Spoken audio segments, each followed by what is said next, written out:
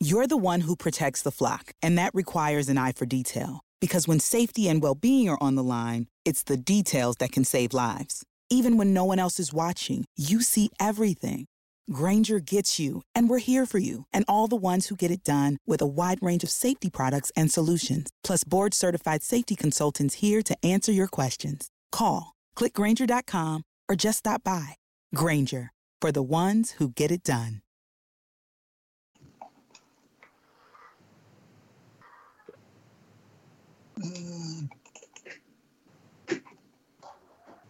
Years and still going strong. Everybody's a suspect! You're listening to Rabbit in Red. Robert Shaw was a tough motherfucker. Right.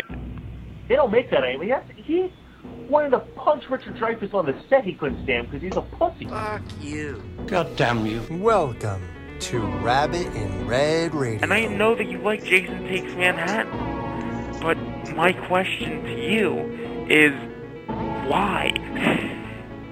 Okay, hey, pal. Okay, you're gonna tell me Halloween. You know what makes me mad about you, Mike? I'm gonna tell you one day. Yeah. You know what makes me mad? The Halloween 6, Halloween effing 6 is your favorite movie. It certainly is. Jason Part 8, but you think Jason Part 8 sucks? Yes. Are you joking? Jason belongs in hell. I'm gonna see he gets there. We have such sights to show you. Well, a boy's best friend is his mother. And welcome back to Rabbit in Red Radio. You're saying people weren't clicking on and listening to my show to hear me talk? They just wanted to hear them? What fucking assholes, man. No, and I'm guilty of that too, because I'll click on it and I'll be like, ooh, that fucking Ted Rigby's on this show. The blackest eyes. Welcome to Rabbit in Red Radio. The devil's eyes. This is a huge honor for me. Uh-oh, too much pressure. I'm going to disappoint you now. I've been blown up! Take me to the hospital! We'll show those shitters what we can do. Welcome to Rabbit in Red Radio. And now, here's your hosts, Michael J. and Cody Robinson. All right, we're here. And apparently I have no rhythm coming in the background. Was that you, Cody? That was me. Oh, so you put that in there. I did. For some reason, I thought someone was hacking the stream. Don't do that. It scared the fuck out of me. Did well, you hear figured the music this that evening's time? been going so well, I might as well add to it. Oh, you certainly did. So no, but this is just. I mean, one thing. The quality of Blog Talk audio-wise was not as good as this. But you did hear the opening music, right?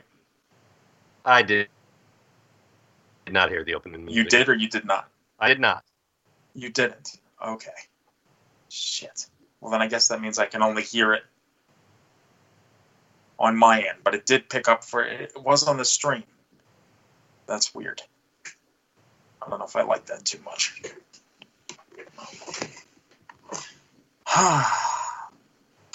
So here we are. Hopefully this works this time. You know, it's ugh.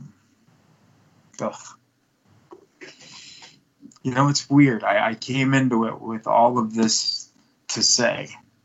And the technical issues have kind of put a damper on it, so to speak. I'm just hoping that from here on out, it's smooth. Or at least it gets smoother. That's my hope.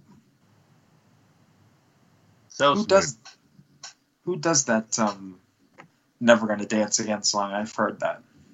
Come on, man. Wham! That is Wham. I mean, I knew it was George Michael, but I thought it was like another group or something. I don't know. No, Seether does a great cover of it, though. Oh, do they really? Oh, absolutely. Yeah, they do like a hard rock cover of it, and it's actually pretty awesome. Huh. That's very strange. But at least we'll know when I go to play this back and I hear that in the background, then we'll know that it'll pick up your computer sounds too, then the stream will, hopefully.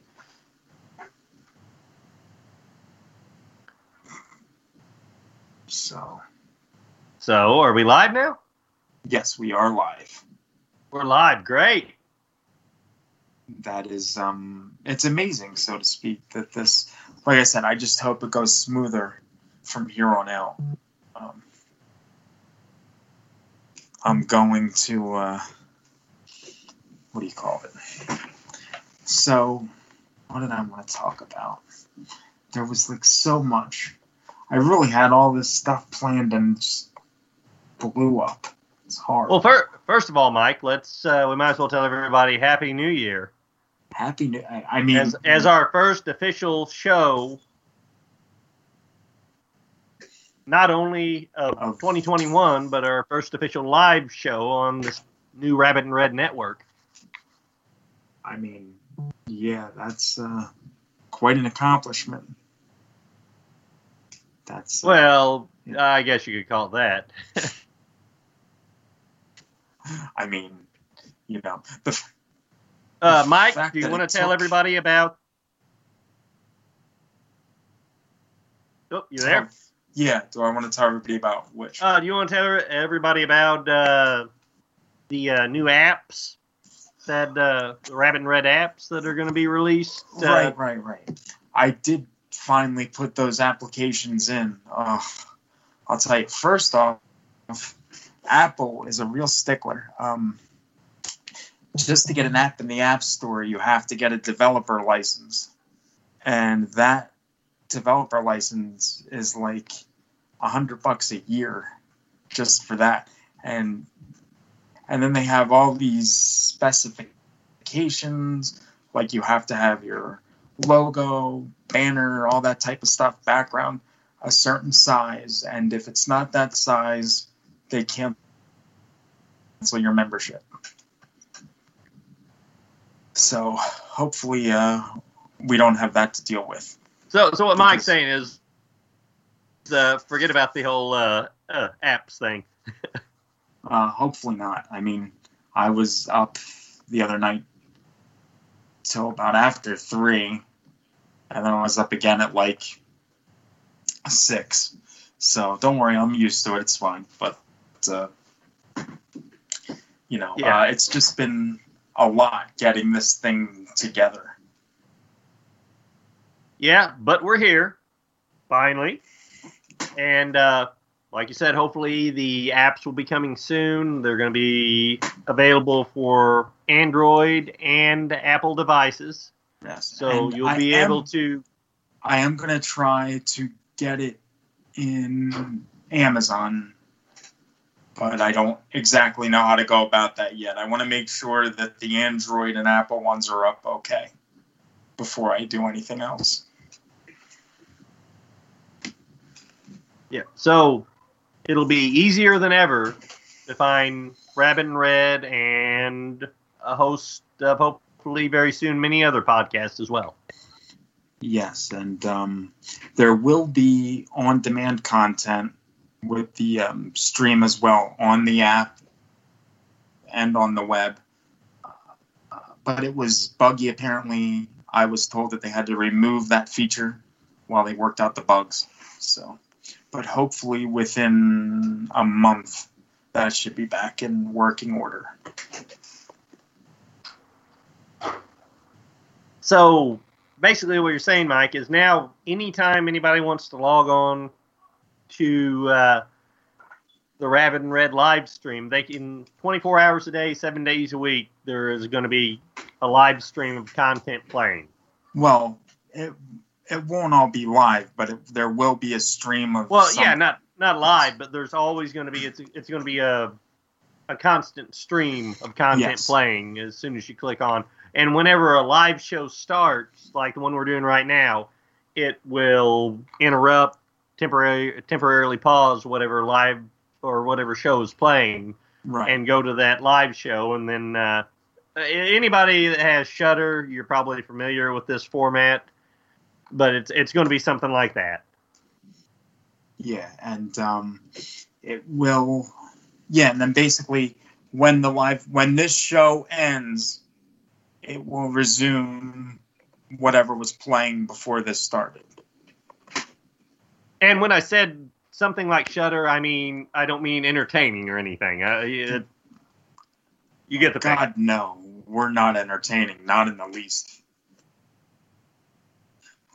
Although, I will say that listening to a lot of the old shows on the stream since Monday, some of them were pretty entertaining, actually. They have their charm. They really do.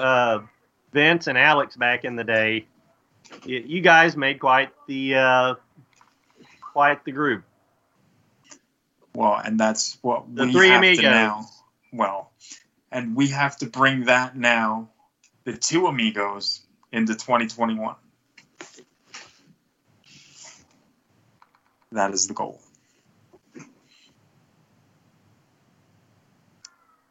So enough with the happy horseship of the website, so to speak. I did want to say, and I didn't get it ready in time for this show because we were still prepping things.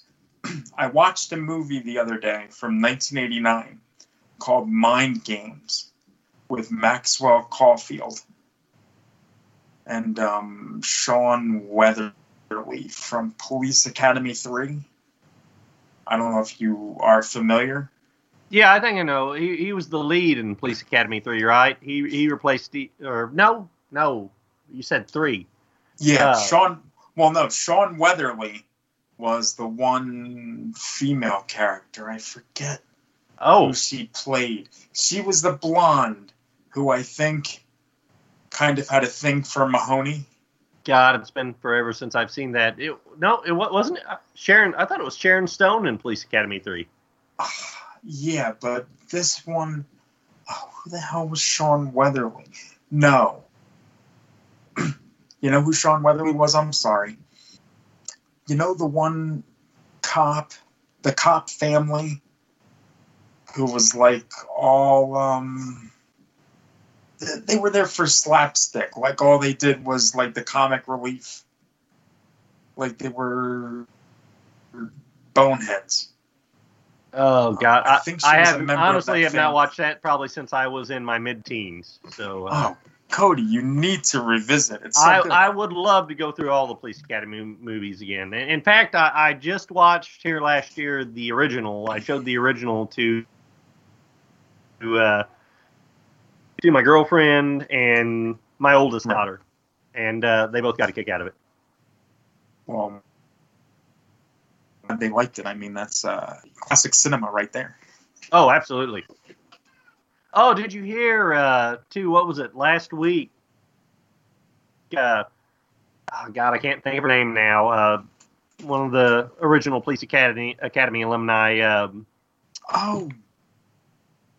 The short African-American lady with the squeaky voice. Yes. On it. She passed away. I would imitate her, but I cannot. That's what sucks, Mike, is so many of these 80s movies we love so much, 80s franchises, we're losing the actors left and right now, so the chances of getting sequels to a lot of these 80s franchises are getting slimmer and slimmer now, at least true sequels, you know. Yeah, I know, and that's a shame, and I think that's with Police Academy, too. I think they were supposed to do an 8th film. I think Bubba Smith was still alive at the time. Steve Guttenberg was going to come back. Yeah, he's come out of retirement now. The last couple of years, he's been doing movies here and there. And he's been on the Goldbergs as the science teacher for a few episodes here and there. Oh, really? I didn't know that. Yes. Well, speaking of 80s franchises that we are getting sequels to, what do you think about the latest Ghostbusters Afterlife news? Okay. I knew this was going to come up. I really did. Mainly just giving us a release date, which I don't remember what it was now, but... Well, it was supposed to come out in the summer of 2020. Got pushed back. Was supposed to come out in March of... Yeah, then it was supposed to come out in March of this year. It got pushed to June of this year. Now it's pushed to November of this year. Why? Yeah. I mean, I know why. That's a stupid question. But it's not necessary. It really isn't. Let's just hope that it is because of the Rona and not because it's a fucking mess and they're trying to salvage what they can to make it a great film or a decent film. Did you hear what Ernie Hudson did? I don't know if it's true or not, but apparently he let it slip that Rick Moranis. Yes. That would be so great because as far as I knew, he was the only original cast member not returning, of course, besides Harold Ramis. Why didn't Harold Ramis return again, Mike? Can you help me out there? He's dead. Oh. It's unfortunate. Oh, yeah? There's been plenty of pictures online of Harold Ramis and Slimer hand in hand walking into the sunset. Very emotional. And even more importantly, are we going to get Slimer back for Ghostbusters Afterlife? I saw the picture they released here last week of the new ghost that's supposed to be the Slimer-like. Don't even get me started. Don't even get me started. You don't like, what was his name? Hugo? Muncher. Muncher? Yeah, that was it. Listen, that is a fucking poor excuse for a Slimer ripoff. Yeah, let's give him 6 arms. The kid will love that, right? He doesn't need 6 arms. And I guarantee you, he cannot eat hot dogs like Slimer did. It just can't happen. I would rather see a live-action, the real Ghostbusters cartoon adaptation. Yes. Yes, please. Yes, please. Now, do I think Slimer's going to be in it? I'll tell you. Based on that trailer that they released last year, and you saw like a quick dust storm type thing, and you saw like a Slimer like in the... do you remember how back in the day, I forget what show it was, but I told you that when I saw Ghostbusters originally in the theater, there was a thing where Slimer was on the floor and he was all crinkled up and he didn't have eyes and he looked like a green like sock puppet, but he scared the shit out of me. Do you remember that? No. Oh yeah, I have to find that clip. For next show, I will find that clip. But in the trailer, when I saw that, I was like, okay, that means he's in it, because I thought that was him. And it made me remember that puppet. They'd be ridiculous not to bring him back. I mean, especially not to bring back what is obviously going to be a CGI character. And it's not like they have to bring a voice actor back for it. It would be ridiculous not to bring back Slimer. He's just coming. I love it. So what do you think? Are they going to bring back the original cast all as Ghost? Because I'm thinking that's where they're going with it. No, I don't think so. I don't want them to, but I think that's the way it's going to go. Well, we're probably going to get CGI Blue Ghost, and they're just going to be doing voiceovers, and that'll be a way for them to bring back Harold Ramis too, Egon, and just either not have him talk or just have a voice actor. Well, no, exactly, because McKenna Grace who plays his granddaughter in this film. They're definitely bringing Harold Ramis back, and I think that she's going to see a vision of him, and that's how that's going to be. And I think that he's going to tell her to go and seek out the Ghostbusters so they can show her lineage. Like, that needs to happen, without a doubt. Yeah, I'm optimistic. Cautiously optimistic, but still optimistic for it. But after the reboot, remake, whatever you want to call that, Paul Feig bullshit that we got. I didn't see it. I watched it with my daughter. It's not as bad as everybody says. Really? No. If you've never seen the original Ghostbusters or Ghostbusters 2 or the real Ghostbusters or anything Ghostbusters related, even that rip-off cartoon series during the 80s that was in no way related to the Ghostbusters called Ghostbusters. If you've seen all of that, it's still way worse than any of that. But it could be worse. And how they got Bill Murray and a lot of the rest of the original cast back to do cameos, well, they must have paid him a lot of money because, oh my God, it had all kinds of talent in the movie. Paul Feig is a great director. I like a lot of his movies. Bridesmaids was great. Bridesmaids, a great film. He is a raunchy comedy director. That's why they hired him to do the Ghostbusters remake, because that was the thing that was going right then with like 21 Jump Street and Baywatch and so many other 80s series and movies getting raunchy comedy remakes. That was the thing. But whatever these moron executives were thinking, by hiring him to do a raunchy comedy director to do a Ghostbusters remake, apparently about halfway through shooting, they freaked out and said, oh shit, how are we going to sell toys, to kids? This is a raunchy comedy, it has to be geared toward children. So we got a whole replay of the Star Wars prequels. So did he rewrite the script because of that?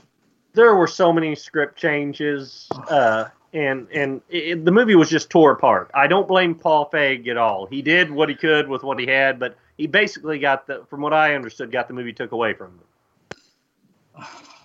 And Kristen Wiig, I love her. She's fucking hilarious. Kate McKinnon, she could definitely be a future ex-wife.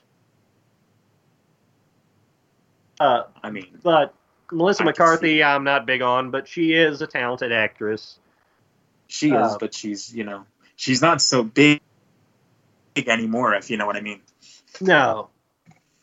And Leslie Jones, of course, they've all been from Saturday Night Live except Melissa McCarthy, which Leslie she's guested on it a lot. I watch her on Supermarket Sweep, that new Supermarket Sweep game show. Oh my God. She's so loud sometimes. Like, I used to watch Saturday Night Live pretty regularly. Anytime a segment would come on with her, I'd turn it off.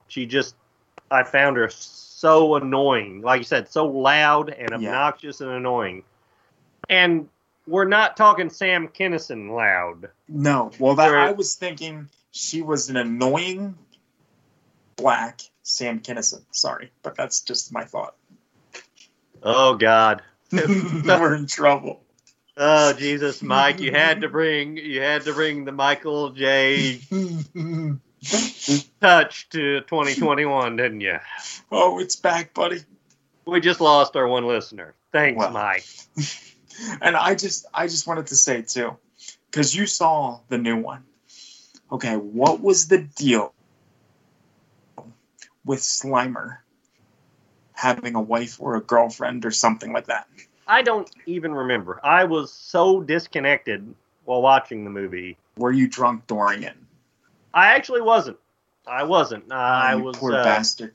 I would have liked to been. I would have liked to been. Yes. But I didn't get to, I tell you about it, I didn't get to finish it. I've seen the very end. I missed, there's like 30 minutes I've missed. But I watched from the beginning, about the first hour of it, and it, oh my God. Your daughter watched the whole just film? So bland. Bland is the word that comes to mind. But you're saying your daughter watched the whole film, right? Yeah, she thought it was okay. And she already seen the original Ghostbusters and loves it.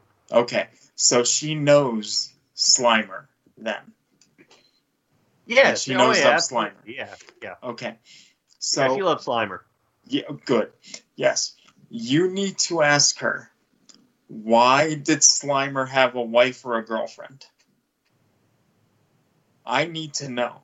I own the movie, the remake, but I will never watch it because my mother wanted to watch it before. So I put it on for her and she watched it and she said it sucked. And I said, yes, I agree. I don't know why you watched it in the first place. And she said, well then why did you buy it? I said, because the voices in my head told me to. I believe you, Mike. I believe you. And we'll have to have Sydney on sometime because yes, please. I love getting to see her because I'm showing her since she's 5 or 6 years old, and she's about to turn 10. I've been gradually easing her into the horror genre. Nothing too extreme, of course. Just the old Universal pictures and. Ernest Scared Stupid, of course. We watch that pretty regularly, and among several others, and Ghostbusters. And I love hearing her point of view because she doesn't have that nostalgia that we have for those movies. She still loves them. The ones just about everything I've showed her, she loves from the 80s. But like when we go watch a remake or something, she I feel can give a more fair opinion than I can whenever it comes to comparing originals to reboots and remakes. Oh, I think you're... What about Monster Squad? She likes Monster Squad. Oh, good. Does she cry at the end with Frankenstein? I always do. That is kind of a funny story. The first time I showed it to her, it was just me and her sitting there watching it. Mm-hmm. And, I think it was right before Halloween here back a few years ago. And we're sitting on the couch, and, of course, it gets to the part where the little girl throws Frankenstein the teddy bear. He's getting sucked into the void. And I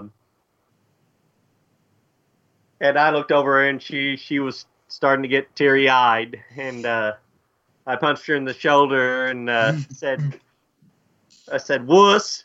And she looks over at me and said, "Shut up, Dad, you're crying too." Yes. See. Said, "Shut up. Nobody asked you." That's a real manly man sign, Cody. I'm so glad you can cry. I don't feel alone anymore. That's beautiful.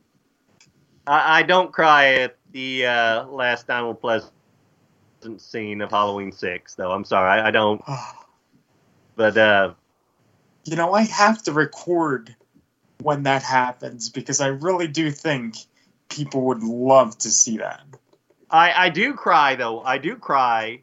Yes. Every time from start to finish on Halloween Resurrection. Well, I mean, Halloween Resurrection is a horrible fucking Very film. different reason for crying, though. But it takes its toll on you. It's like an hour and 29 minutes that you will not get back. Ever. And and I even tried to watch it again because on the Fire Stick, there's an app called Mob Drill. You'll be familiar with it soon enough. They basically have a like a movie thing, like different movie channels that stream. Like there's a horror movie thing, and they do like Nightmare on Elm Street, they do Halloween, they do Friday the 13th, and it's all 24/7, uncensored, and they just stream them. So I watched Resurrection on there again just the other day, just to give it a shot again. And I was like, nope, still sucks. Well, which I've told you about what my experience with that film, my theatrical experience with it. After seeing Halloween H2O 10 times at the theater, because that was my first Halloween film, of course, at the theater. After seeing it 10 times, I was like, when Halloween Resurrection was announced, I was like, okay, I'm going to go see this 10 times too, because I was still so psyched up after H2O. And I made it through 2 sittings, and the third setting I made it about 30 minutes into, and mind you, it wasn't the same day either. But the third, I just couldn't do it again. I got up and walked out about 30 minutes in. So I gave it that second watch chance, and the third time I'm like, oh, this is just garbage. So the third time was definitely not a charm. It was not. No. That needs to be the name of this episode, Mike. That's what we need to call this episode. Third time's not the charm. Third time's not the charm. Yeah, I'll go with that. But my question to you is, you said you were psyched after you saw H2O.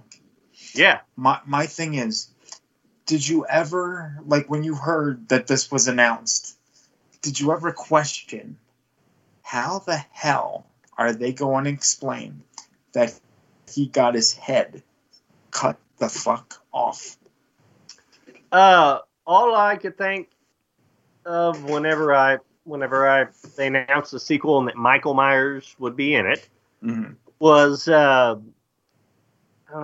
just remember thinking, oh God, please don't let them try to explain it away by he swapped clothes with someone else.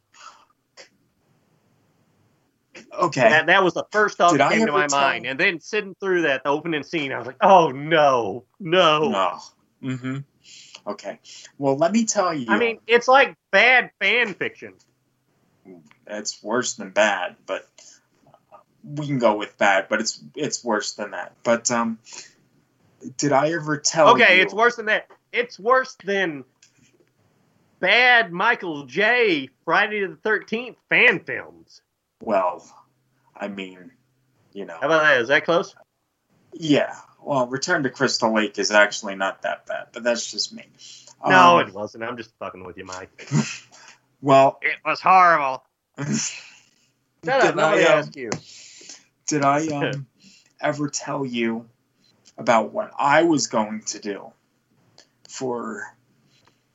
because what happened was around the year 2000, I was going to remake the original Halloween. Actually, I was going to do it I was going to do it in 2000 because I figured, you know what? It's a new millennium. I said, they just did H2O. They decapitated him. Donald's dead. They will never make another Halloween. So what I need to do is I need to remake the original. But I need to remake the original based on the Curtis Richards novelization from 1979. Oh, I've never read it. It is an amazing book. Thank you, Mr. McIntyre. T-Mac from Jacket Audio. He bought me the book for my birthday one year, I think. So it gave me the ability to read it. It's very expensive now, very hard to come by. But it kind of shows like the Celtic roots of Halloween and kind of, ties Myers to that. Okay, So I'm definitely on board then, because that was one of my favorite things about Halloween 6. Yes. Was that not necessarily the execution of that, but the fact that they were tying his origin to the actual origins of the holiday. Yes, and that's what I was think very clever. Right, and that's why I think Dan Ferrans might have pulled from that when he was writing 6, I think. I wouldn't be a bit surprised. Yeah, I don't know why we never asked him. Didn't we ask him about that whenever we interviewed him? I don't remember. I honestly do not remember. But, and then it goes into the sister and the boyfriend do have sex in the book. It's kind of detailed a little bit. So I was going to open with the Celtic ritual. Then you see Myers with his grandmother.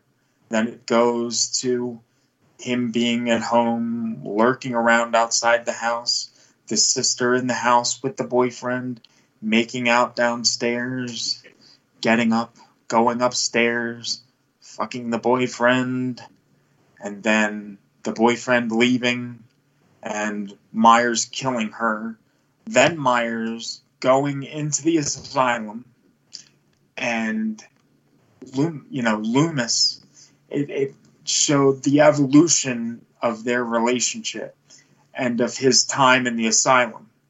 So that was new.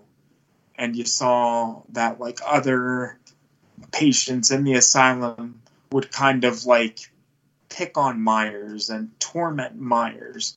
And he would kind of get his revenge on them, so to speak, for what they were doing to him. So I thought that was interesting, and I wanted to explore that in my version. I had a Loomis cast. One of my friends who was in Camp Out Nightmare 6 was going to play that role. But I decided not to do it. I did shoot a teaser trailer for the remake, where I just used Donald's monologue from Halloween 1, and I had the camera zoom in on a pumpkin. I think I have that somewhere. I'll have to look for that. But then that didn't happen, and I decided I was going to do something different. I was going to make a sequel to H2O, and I was going to call it Halloween: A New Beginning. And How original, Mike. Exactly. I was planning on ripping on Friday the 13th. And what happened was there was the opening scene was a college class. And they were studying like anatomy or something. And they brought in Myers' body, and his head was disconnected from the body at first. They sewed the head back onto the body and then hooked electrodes to his brain or his head. That's what you do in an anatomy class. Exactly. So they shocked him back to life. And then he killed everybody in the class and went on a rampage. Flash to Haddonfield. And Tommy Doyle is back in town. So it was going to play out like a murder mystery thing where everybody thought that Doyle was the one committing the murders and that he just went nuts because of everything that happened with Myers in the past. It just drove him fucking crazy. Hey, the real kid that played Tommy Doyle might actually go nuts and kill everybody since he was the only one that got recast for Halloween Kills, it looks like. Exactly. Yeah, you're right. I still can't believe Paul said no to that. Fucking Disney. Well, dare they take that away from him? Yeah, they fucked him. I'm sure he was willing, because didn't you say that he was planning on doing a Halloween 6 reunion convention? And right back around the time he did Ant-Man, and I was to get tickets and go. Yeah, and Disney dropped the hammer on him, told him he couldn't do it. Yeah, fuck you, mouse. I'll kill you, fucking mouse. Fucker. That's right, Mike. It's the mouse. The mouse. It is the fucking mouse. Fuck you. You know what? I'm getting pissed off. How about we take a break, and we will be back, and when we come back, we will talk some of our favorite werewolf films right here on Rabbit and Red. We'll be back. We'll be back.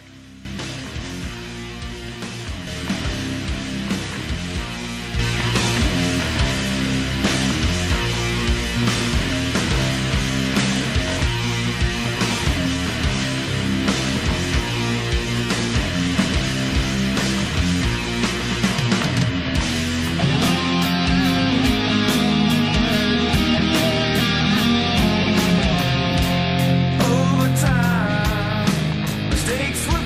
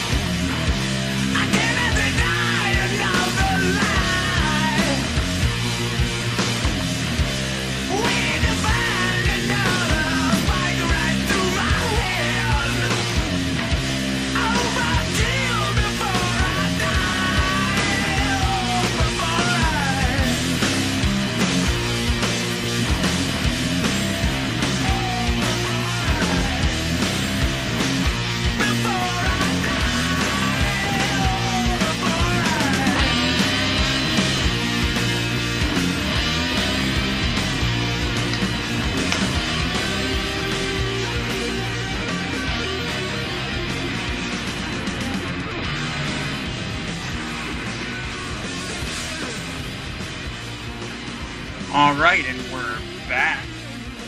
Cody, you're there, right? I'm here. Right? All right. Wow, this is actually going off better than I thought at this point. That's very good. Oh, God, don't jinx us, Mike. Yeah, okay. Definitely not jinxing. Hopefully not.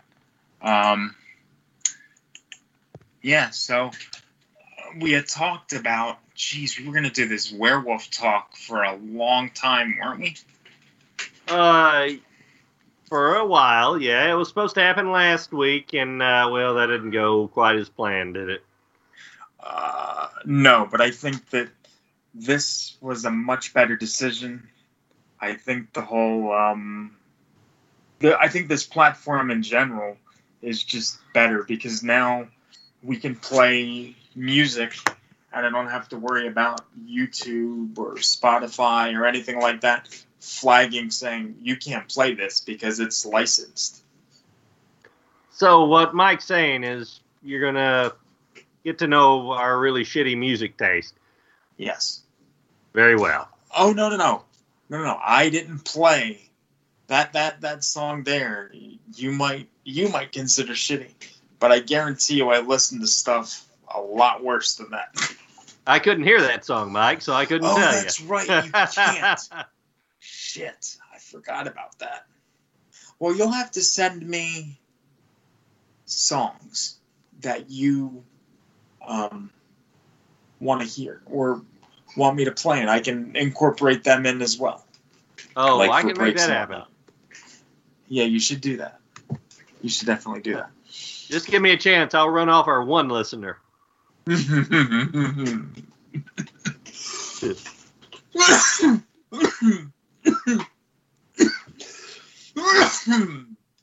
Everybody loves my coughs. So, yes. Well, shall we get into some of our favorite and least favorite werewolf movies, and maybe then we'll talk a little bit about the news and then get out of here? Yeah, we could do that. Definitely. Why not? All right. Well, you go first, sir. Well, I did want to watch the Wolf of Snow Hollow before we recorded. I think I told you last week I was going to do that. But then this little streaming thing happened, and that ate up every minute of my free time. So I totally understand, Mike. I know it is completely unlike you to not watch a movie that you're going to review for the show, because you are a stickler for that. Do we understand why I do not watch? Or that's one of the reasons that I don't really, you know how many other podcasts do reviews and all that stuff of movies? I don't do that simply because I just can't. And there you have it, folks. I am not a good reviewer. Plus, anything that I would rate a 10, people would say that I'm crazy. Well, that's only because you rate everything a 10, Mike. Well, I mean, come on. Halloween 6 is a million plus right here. But you know what that says about you, mister? That says you're an optimist. And people love optimists. Oh, they do. I'm sure they do.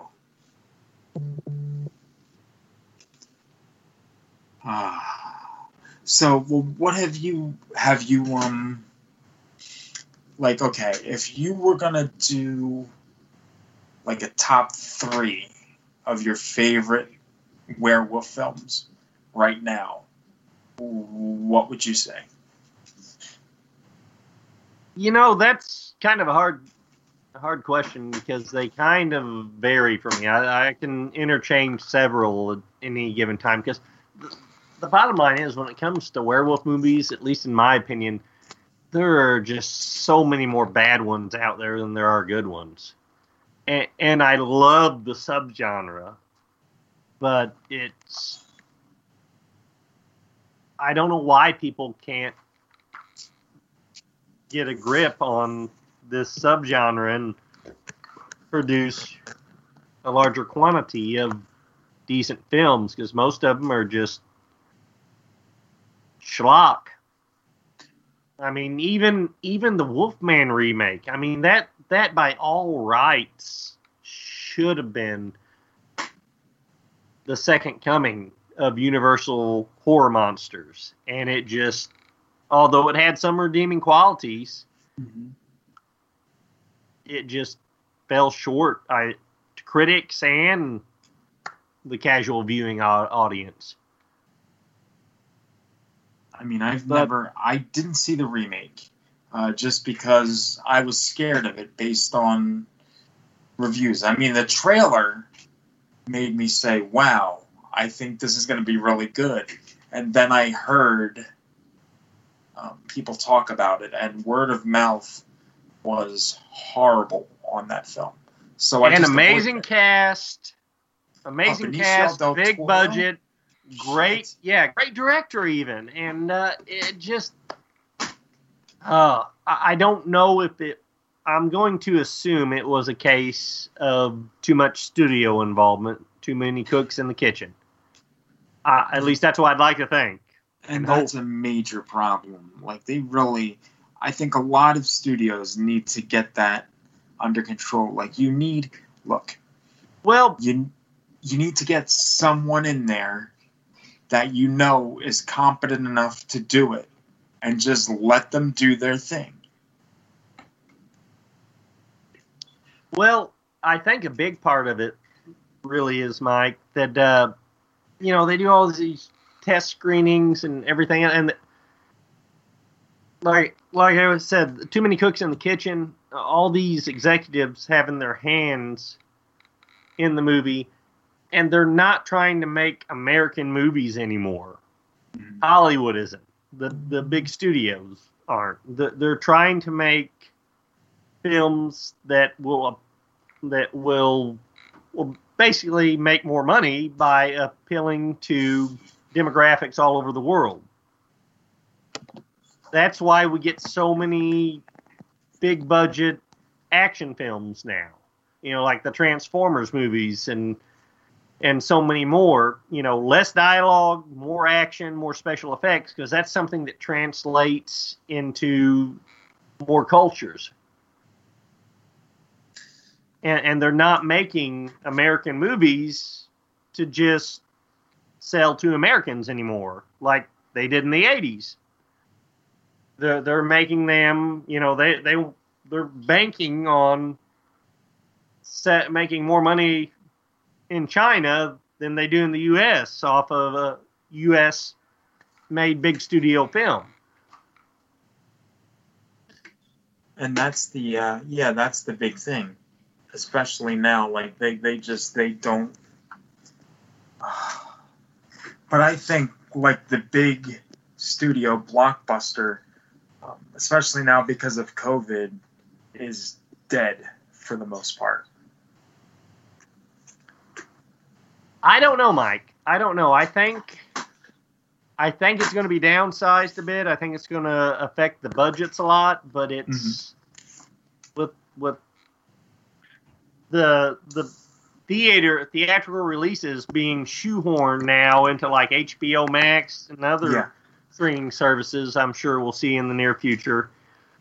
I don't think it's going to take away which we've been seeing that for a while though, even before COVID. I mean, wouldn't you agree how even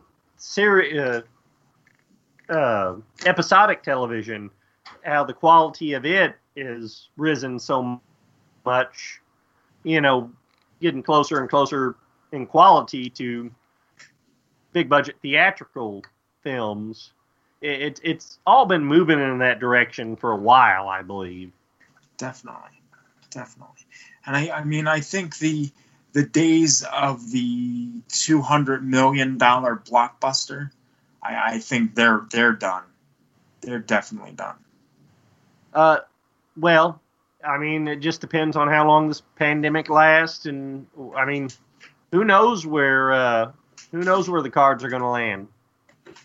Right, and I'm thinking about, because werewolves, our listener actually informed me of, well, the one especially I'd totally forgotten about.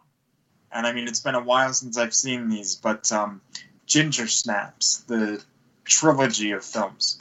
I only really remember the first two. I don't really remember 3 that much, but I know that was more of a prequel. Have you seen those, Cody? Yeah, I've seen all 3. It's been a long time, but I love the first one. And the 2 sequels, they were direct to video, right? They were. Yeah, they were okay. They were watchable, but I was really kind of surprised they got Catherine Isabel back for both of them because I just thought, or she was in both the sequels, wasn't she? I think so, but I think her role in the third one might have been scaled back. If I'm correct, I'm not sure though. But yeah, I love the first one, and it was a great werewolf coming of age movie. And then the second and third, they fell victim to. They were a victim of their time. I mean, if something that was back when if something was direct to video, it usually meant it lacked in quality. Right. Did you did you see any of those Wolf Cop movies? I saw the first one and absolutely loved it. I still haven't got around to watching Wolf Cop 2, but I definitely will. Now, I haven't seen either. And do you know why? Okay. Because John Rhodes thinks the original Wolf Cop, I don't know what he thinks of the sequel, but he thinks the original is one of the best fucking movies ever. So, for that reason, I will never watch it. Okay, here's what I'll compare it to, Mike, and this might change your mind, it might not. Okay. Hood, think of an 80s movie. Think of it as the 80s Teen Wolf, except with a cop instead of a teenage basketball player, and a lot more violence. So he's on a police force. He's an officer. Yeah. Does he drive a cop car? Yeah. But as the wolf. Yes, he does, and he even customizes the car, and it's to make it his wolf car. It's over the top, slapsticky, fun, gore, practical effects galore, great transformation scenes, and great characters. It's just a really fun movie. It's not to be taken seriously, but the characters are still likable, and it has a cohesive storyline to it. And I am anxious now to see the sequel. Does he get on the roof of the car as his partner drives, and he surfs on the roof to the Beach Boys? I do not believe so. It's been a while. I only watched it when it first came out, but I'm sure there are some Teen Wolf references in there. That's disappointing. Is there a scene when he's having a transformation and it sounds like he's masturbating in the bathroom like Michael J. Fox did in Teen Wolf? I think there's a scene similar to that, actually. Really? His first transformation, I think. Because see, I've always wanted to reenact that Teen Wolf scene because I just think that would be amazingly funny for, me, masturbation to kind of double as a werewolf transformation.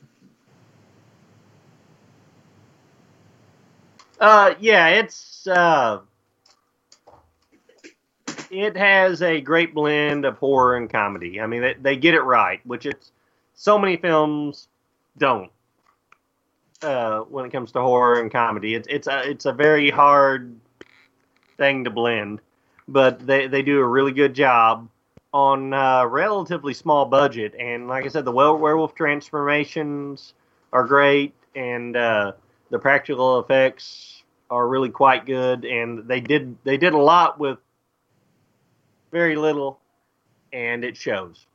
So you need to check it out, Mike. I'm telling you, you'll like it.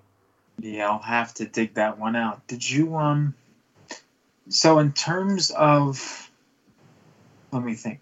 In terms of transformation, what do you think was probably one of the better, if not the best, that you've seen? Oh, come on. I mean, is there really any need in asking that question, Mike? I mean, I'm wondering if you're going to say the same thing that I'm thinking of. Well, of course, American Werewolf in London. You motherfucker. That's fucking... I didn't think you were going to go there. Yeah. But no, that looks incredibly painful. Really.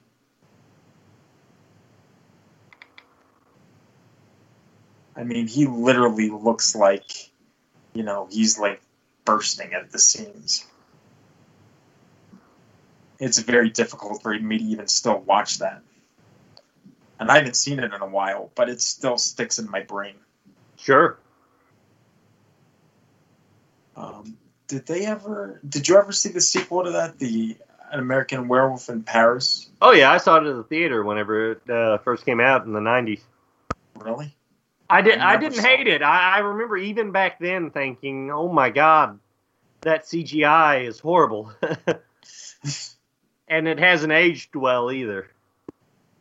So, have you seen it since, or no?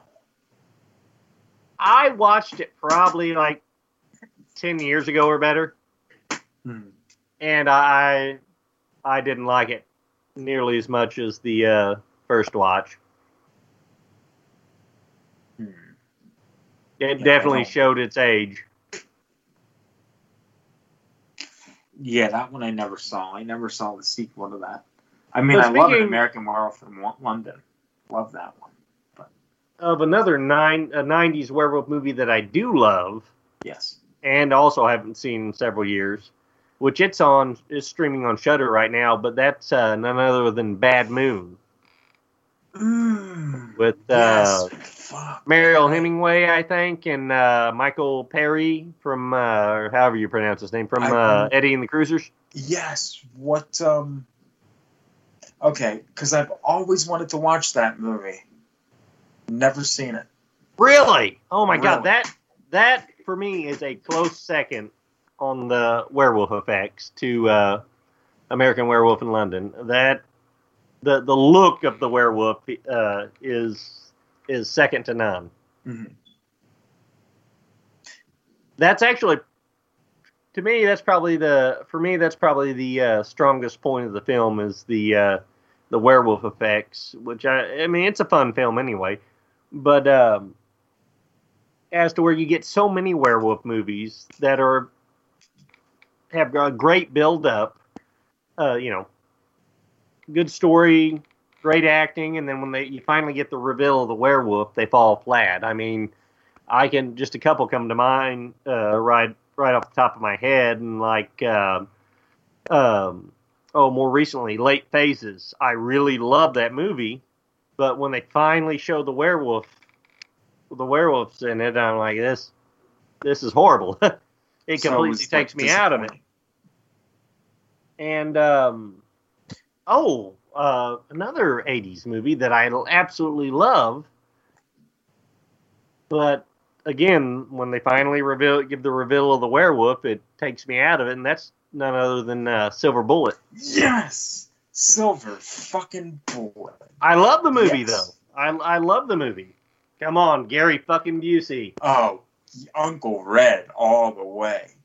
I will say, what was very disappointing to me was that the cripple did not die.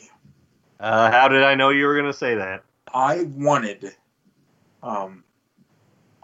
him, Corey Haim's character. Fuck you. Yes. Yeah. I wanted his little fucking wheelchair cart, whatever it was, to just ride off the bridge into the fucking water and just fucking drown. Or fucking electrocute him. Let's do it. Oh, Jesus Christ, Mike. Take it easy on the guy. I mean, what? Fried He got triple. Corey Haim just got, like, ass raped by the director of Lucas, like a year before that. I mean, that's probably why he was in the wheelchair. You know, have a little sympathy, man. I wonder if he had a butt pillow that he sat on in the wheelchair. You know, to kind of, you know, he probably heard a lot because, you know, the director of whatever it was tossing Haim salad. Oh, Mike. I have to do that because I don't have a soundboard yet. You are a soundboard, Mike. Exactly.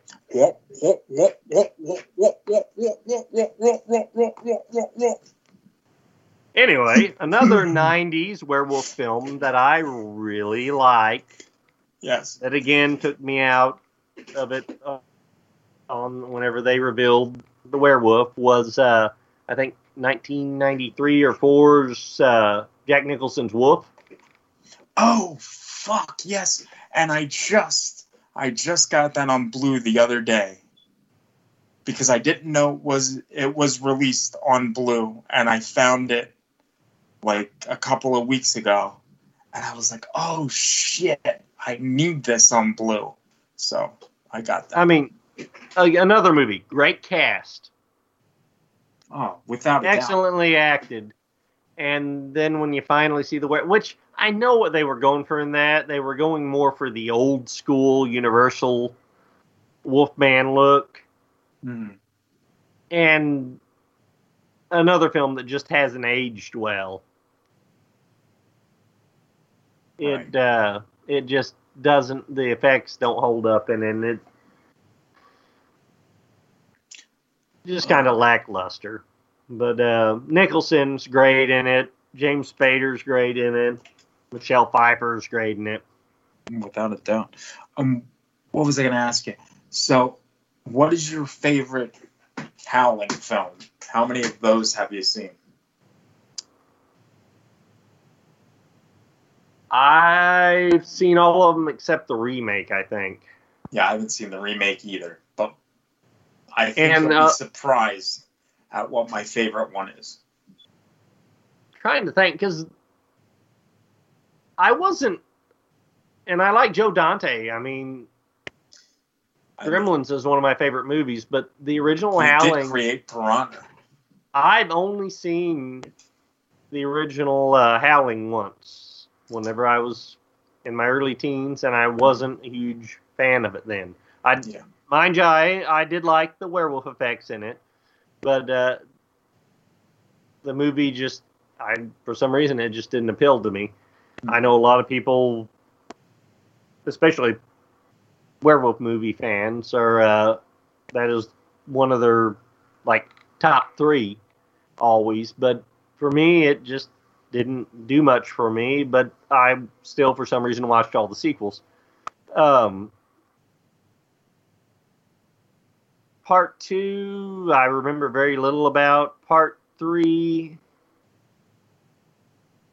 was the Australian one, and I just remember it because it's so absurd that it's funny. Yeah, the marsupial werewolves. Marsupials, that's it. Yeah. Which one was the one where it had the freak show and it had that was Bruce Howling Payne in it. 6, The Freaks. That one was okay. And then Howling 5 was The Rebirth, and that was like in an English castle. Yeah, like a murder mystery type one, and it was okay too. Not good by any means. But. Wow. No. The one before that, from 1988, The Howling 4, the original Nightmare, starring Romy Windsor, who was also featured in the 1989 The House of Usher with one Donald Pleasance.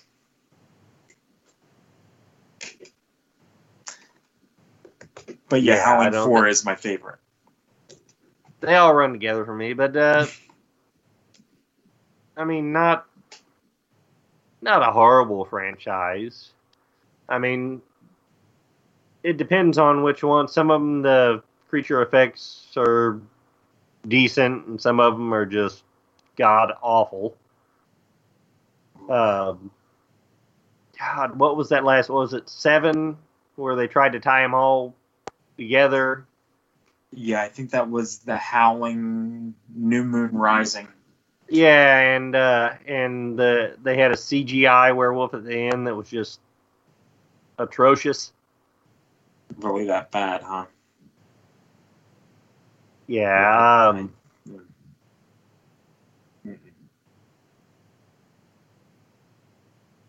It's yeah, I don't think I ever saw that one. I think after 6, I pretty much checked out. I mean, and then I think I was gonna. Oh yeah, there was New Moon Rising, and then the Howling Reborn was supposed to be the remake, I think, and I never watched that. Yeah. I haven't seen that one. But let me ask you this, Mike. Do you remember Fox's 1987 series Werewolf? No, and you know what? That just got a DVD release in France. I saw that, yeah. Everybody's talking about that because I'm thinking about, I kind of want to, like, watch that show. Because Elephant Film. It's something I would have watched. Just released it. Did you watch it when it originally aired? I did. I watched it in syndication. When it first, well, not in, I watched the satellite feed of it. I think I told you about this before. How we, my grandparents had one of the original like big satellite dishes in their backyard, and we'd catch like east to west coast feeds, and I'd watch that of the morning before school. Right. But and it scared the shit out of me back then because I mean the effects and I'd love to revisit it again now. I'll probably pick it up now that it's available. But I remember the special effects, the transformations on it. They were pretty top notch especially for a television show budget. Yeah, and I forget. I don't think it lasted that long. 1 season. That was it. Oh, yeah, that's right. Because I read up on it when I heard they were releasing it. But I just, for the life of me, don't know why this show didn't take off. Because, I mean, it had a great cast. I mean, Chuck Connors, for God's sake, it was the villain on it. Yes. The rifleman. Yes. And it had good special effects. And he was kind of had the Incredible Hulk series theme going on. He was the lead character. Eric Cord was going from town to town like a drifter, trying to find the original werewolf that cursed him so he could kill him and break the curse. And each episode he'd always have to help somebody or something would turn up. But there was that overall story arc that was going on too, and then see him transform in every episode. Yeah, a lot of it though was reused footage from previous episodes, but the transformation, from what I remember, was pretty awesome. But I do know about halfway through the first season, apparently there was Chuck Connors got into a dispute with the executives and quit the show. So the only time you saw him was in werewolf form for the last half of the season. He's not still alive, is he? No, Chuck Connors died here a while back, I think. Shit. Because I was just thinking we could get him on and we could talk to him about Tourist Trap and ask him what he really thought about those fucking executives from Werewolf. Yeah. Maybe we could have a seance and contact him. What, like we did with Charles B. Pierce? Yes. Director of The Legend of Boggy Creek? Exactly. Was that on the Morbidly Made or VHS Life? I can't remember. That was Morbidly Made, yeah. Okay. Because we got Bo Ransdale to he conducted the seance for us. Yeah. Right. He did do that. Shit. Yeah. We should go back and do that again and summon Chuck Connors. Yeah, I don't know if he'd be available. Remember, we had a hard time getting Charles B. Pierce because they just got internet porn in heaven. So yeah, he was not available. I mean, yeah, as soon as you find that internet porn, that's pretty much the end. Yeah. I mean, it is that. So I'm trying to think of any other, anything that I've watched that's at least Werewolf Wives.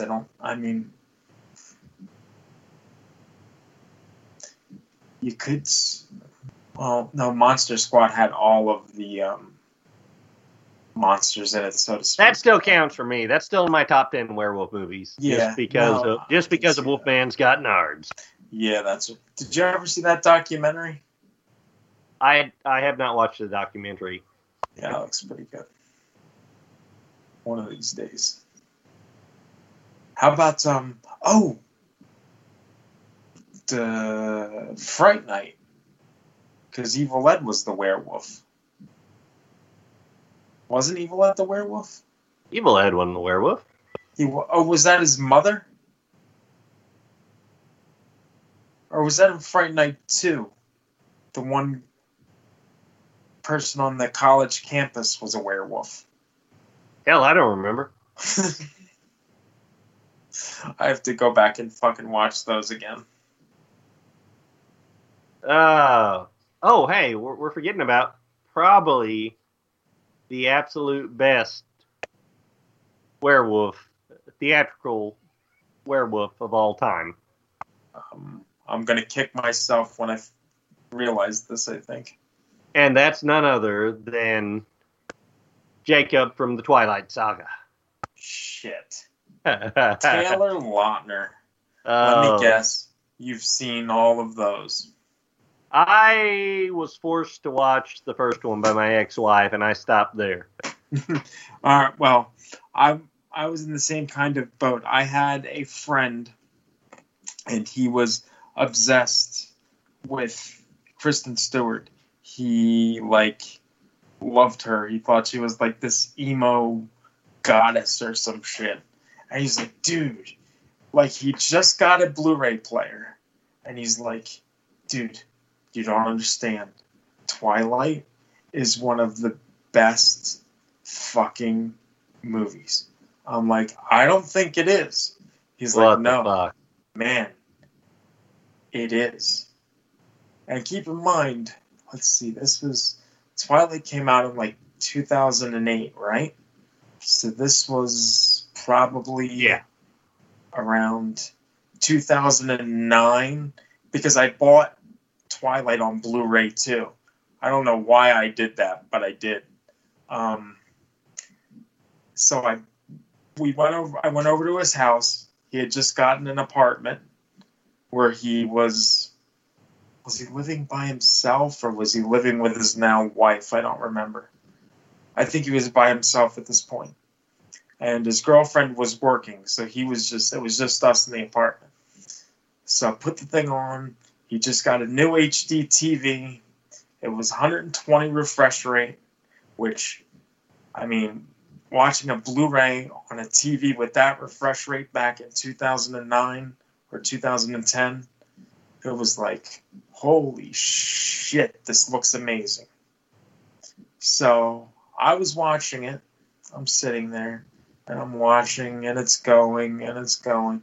And it's 55 minutes in, and there was a thing where they were in a parking lot at a school, and she damages a car or does something to a car, and my friend looks at me, and he's like, dude, this is fucking awesome. Isn't this the greatest thing you've ever seen? And I looked at him and I said, You're out of your fucking mind. Like, you are really out of your fucking mind. And he was, Mike. So I said, look, I'm like, I can't do this anymore. I just can't. So he stopped it, and I'm like, yeah, I need a palate cleanser. So we put in the director's cut of Friday from 1995 with Ice Cube and Chris Tucker, and we watched that. I felt a lot better. Yeah. Did have you you actually seen make it through Twilight? What? Did you actually make it through Twilight?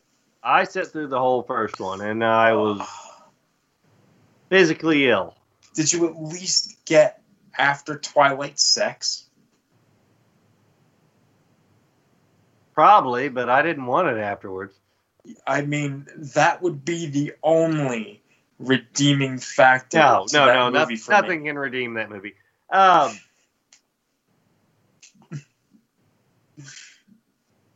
Even Robert Pattinson hates those movies, and they made his career. He's a legit. I mean, he is a legit actor. I got to give him that. He can actually act. Well, just like what the fuck's his name? Daniel Radcliffe. You know, I didn't like any of the Harry Potter movies, and which I haven't seen them all. Yeah. I've only seen the first one, but I shouldn't say any. Just wasn't my thing. But I've seen him in several films since then, and you know, he's a legitimate, damn good actor. Yeah, he definitely is. Really. But he'll probably never outlive that stigma. No. But, well, maybe Robert Pattinson might with the new Batman flick. Oh, with the Batman? He totally I got a feeling people are either going to love that or hate it. It's not going to be a lot of in-betweens. There's going to be either burn him at the stake for it, or people are going to think he's the second coming. Now, what's the deal with that? Is he... I mean, the Riddler's going to be the main villain, right? No clue. Or at least that's what I gather. I think everybody's really... I think Michael Keaton came in and kind of stole his thunder on that since he signed on to be in the... do a cameo in the new Flash movie. Okay, well, okay. I heard about the Flash thing, and I heard about Michael Keaton playing Batman in it, but I don't get it. Now, that's just, I'm not like a big comic book guy. DC's doing what they always fucking do. Mm-hmm. Marvel's now starting their whole multiverse thing, so DC's doing the same fucking thing. So they're basically copying off of Marvel at this point. Yeah, I guarantee that's what it's going to be. Now, are you... I'm not saying I won't watch it, but it's... Right. God. I'm aggravating. Yeah, but, okay, so Michael Keaton is basically going to play an older Batman. I don't know.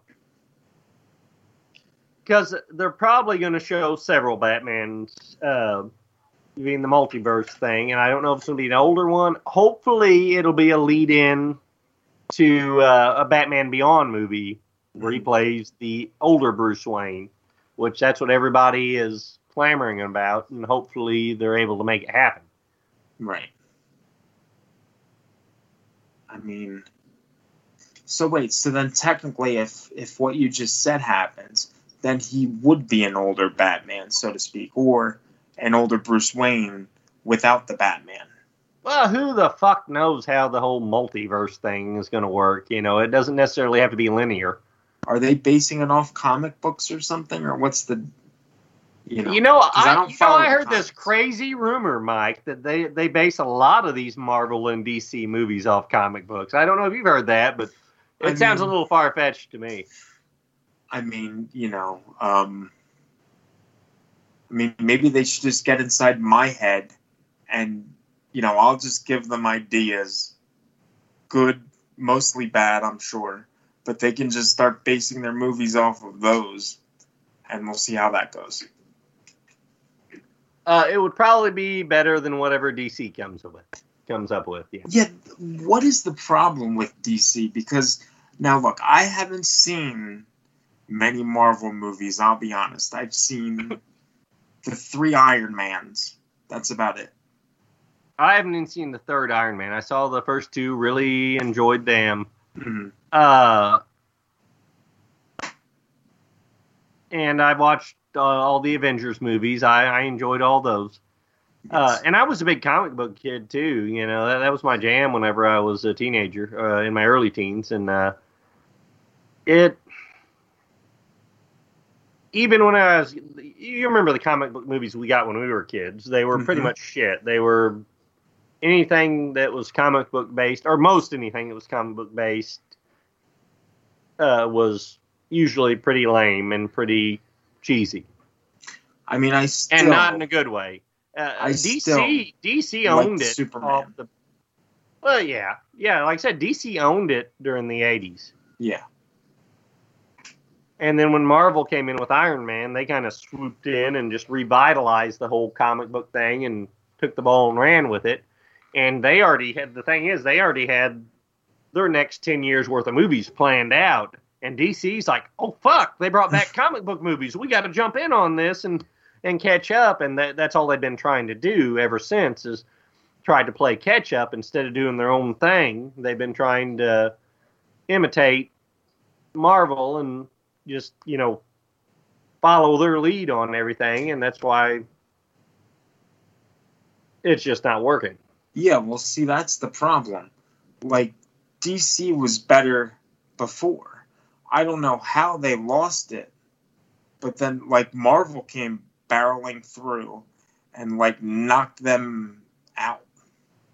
And I don't know if you've seen it yet, Mike, but I don't know what the fuck happened. The biggest DC movie we've had in the last 10 years, Wonder Woman.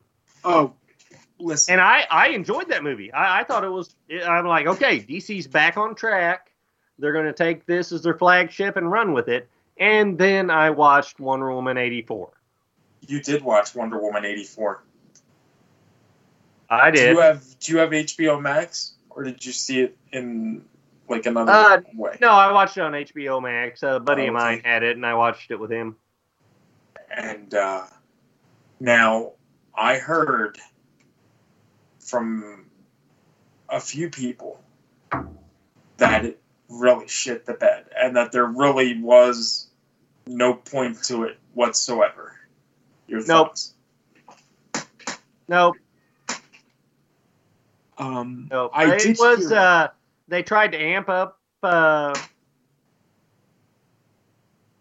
not really. I haven't. They don't. I say amped up. They tried to amp up the storyline and really cut back on the action. Mm-hmm. Which didn't help the film. And I don't understand, because they had the same director. Right. And it just drug. And there was a love story, the same love story in the first. And their excuse for bringing back Chris Pine was just ridiculous. The whole premise of the film was just absolutely ridiculous. And it seems like they're trying to make a politically correct superhero film, is what it feels like. Well, because the bad guys aren't really bad. There's no real villain. They're all just misunderstood. Oh my God, it's just and such a great cast too. Such a great cast, and just wasted. Well, tell me this: did you because I heard our friend of the show, or actually from Movie Misfits, that crippled Cody. He told me that he felt that it was like a monkey's paw type story. And I'm trying to I haven't watched it. I don't want to give away too much to you, but I can definitely see that. I know what he's talking about. But it was basically pointless. The entire movie because it literally relates to wishes. Right. So it was basically 2.5 hours of shit. Yeah, I mean, and I don't like to rag on movies too hard, except, well, you know, the one movie I do like to rag on. I'll never stop ragging on as long as there's a breath in my body, and that's the Nightmare on Elm Street remake. Yes, but horrible fucking film. Wonder Woman 84, it deserves all the criticism it's getting, in my opinion, because it had the budget, it had the talent, and it still just fell completely flat. Will you ever watch it again? No. Never. I would have to be paid to watch it again. I'll put it that way. So you'll never watch it. Okay. Here, if I can put this into context, Mike. Mm-hmm. I'll probably watch one of the Camp Out Nightmares before I'll watch Wonder Woman 84 again. Oh, sweet Jesus! I would love that. Actually, we need to do a new Camp Out Nightmare 6 commentary. I think so. And you know what? Live commentary. Yes, we should do that. We should definitely do that. And then maybe, just maybe, you could sell one copy on Amazon. Maybe. Well, I think it got pulled from Amazon. I think it did. But it'll have to be relisted if we do a commentary. Sound American. That's what I say. And, oh, wait, I didn't even mention that. But apparently, my original actor who played Thorn is now clean and off the hard drugs. So, Avery, Avery, who was on, I think he was on some Morbidly Maids or VHS Life back in the day. You're friends with him on Facebook. Sure. He's the writer and such. He is now working on another draft of a 7th script from a pitch that John came up with. So, it could happen this year after all of the Rona is done. We shall see, Mike. Yeah, I don't know about that. We'll have to see. But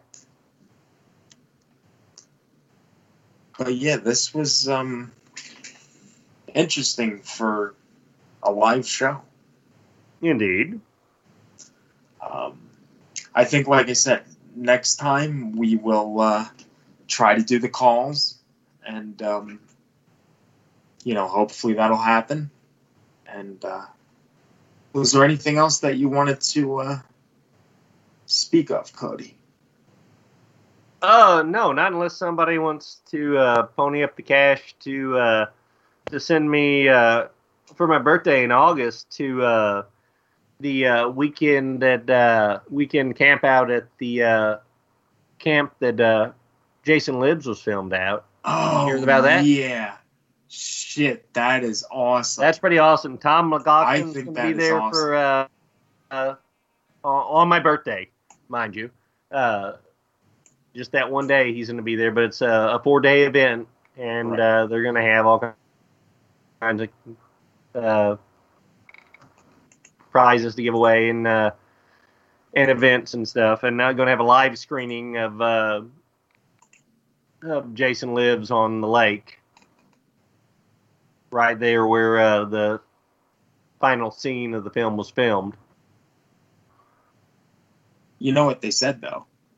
What? Or at least from what I read, if they catch you drinking, you're out. I'm out. Sorry, I won't be going to that. You can donate your money to Rabbit and Red Radio. Yeah. Well. Help little Mikey J get his legs fixed, folks. Please. That's a good idea. And on that note, I already started the music, so I guess we'll be out, folks, and we'll talk to you guys next week. Later. Adios, my friend. Yes. Can't you see me? It's so easy. Are we still going, Mike? To believe in you. Yeah, hold on a I minute. believed in you. Your intention, my addiction.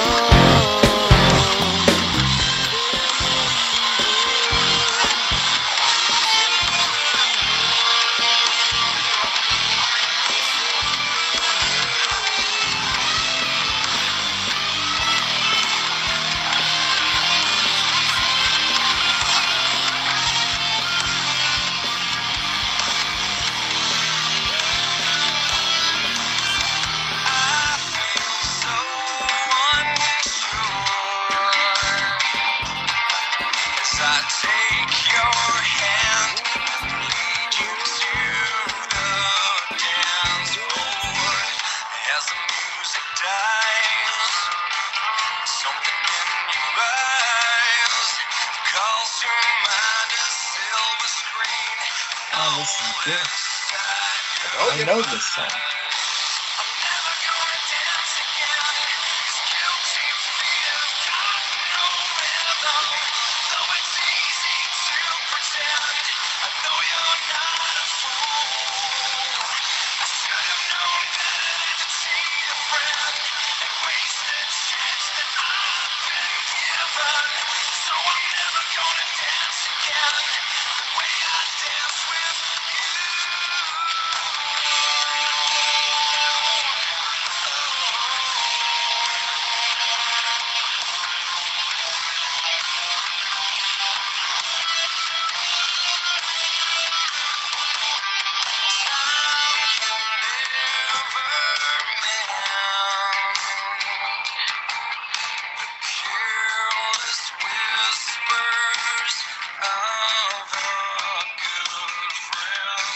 God, this is a long song. I like it. Yeah, it's a great cover. Yeah, no, they really did good with it.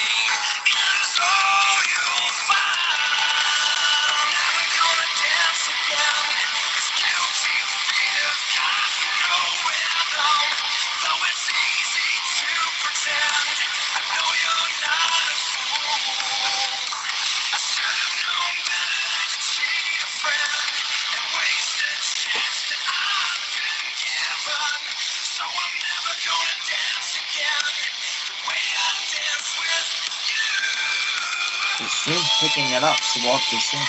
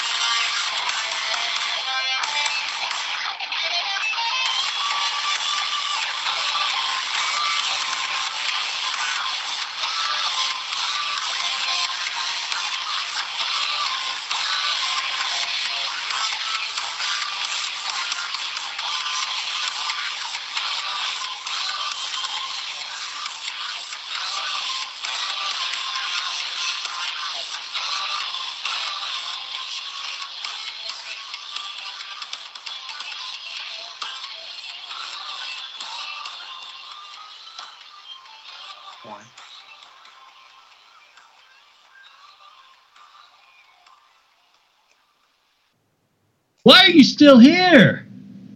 Go home! Well, fuck, that was a disaster.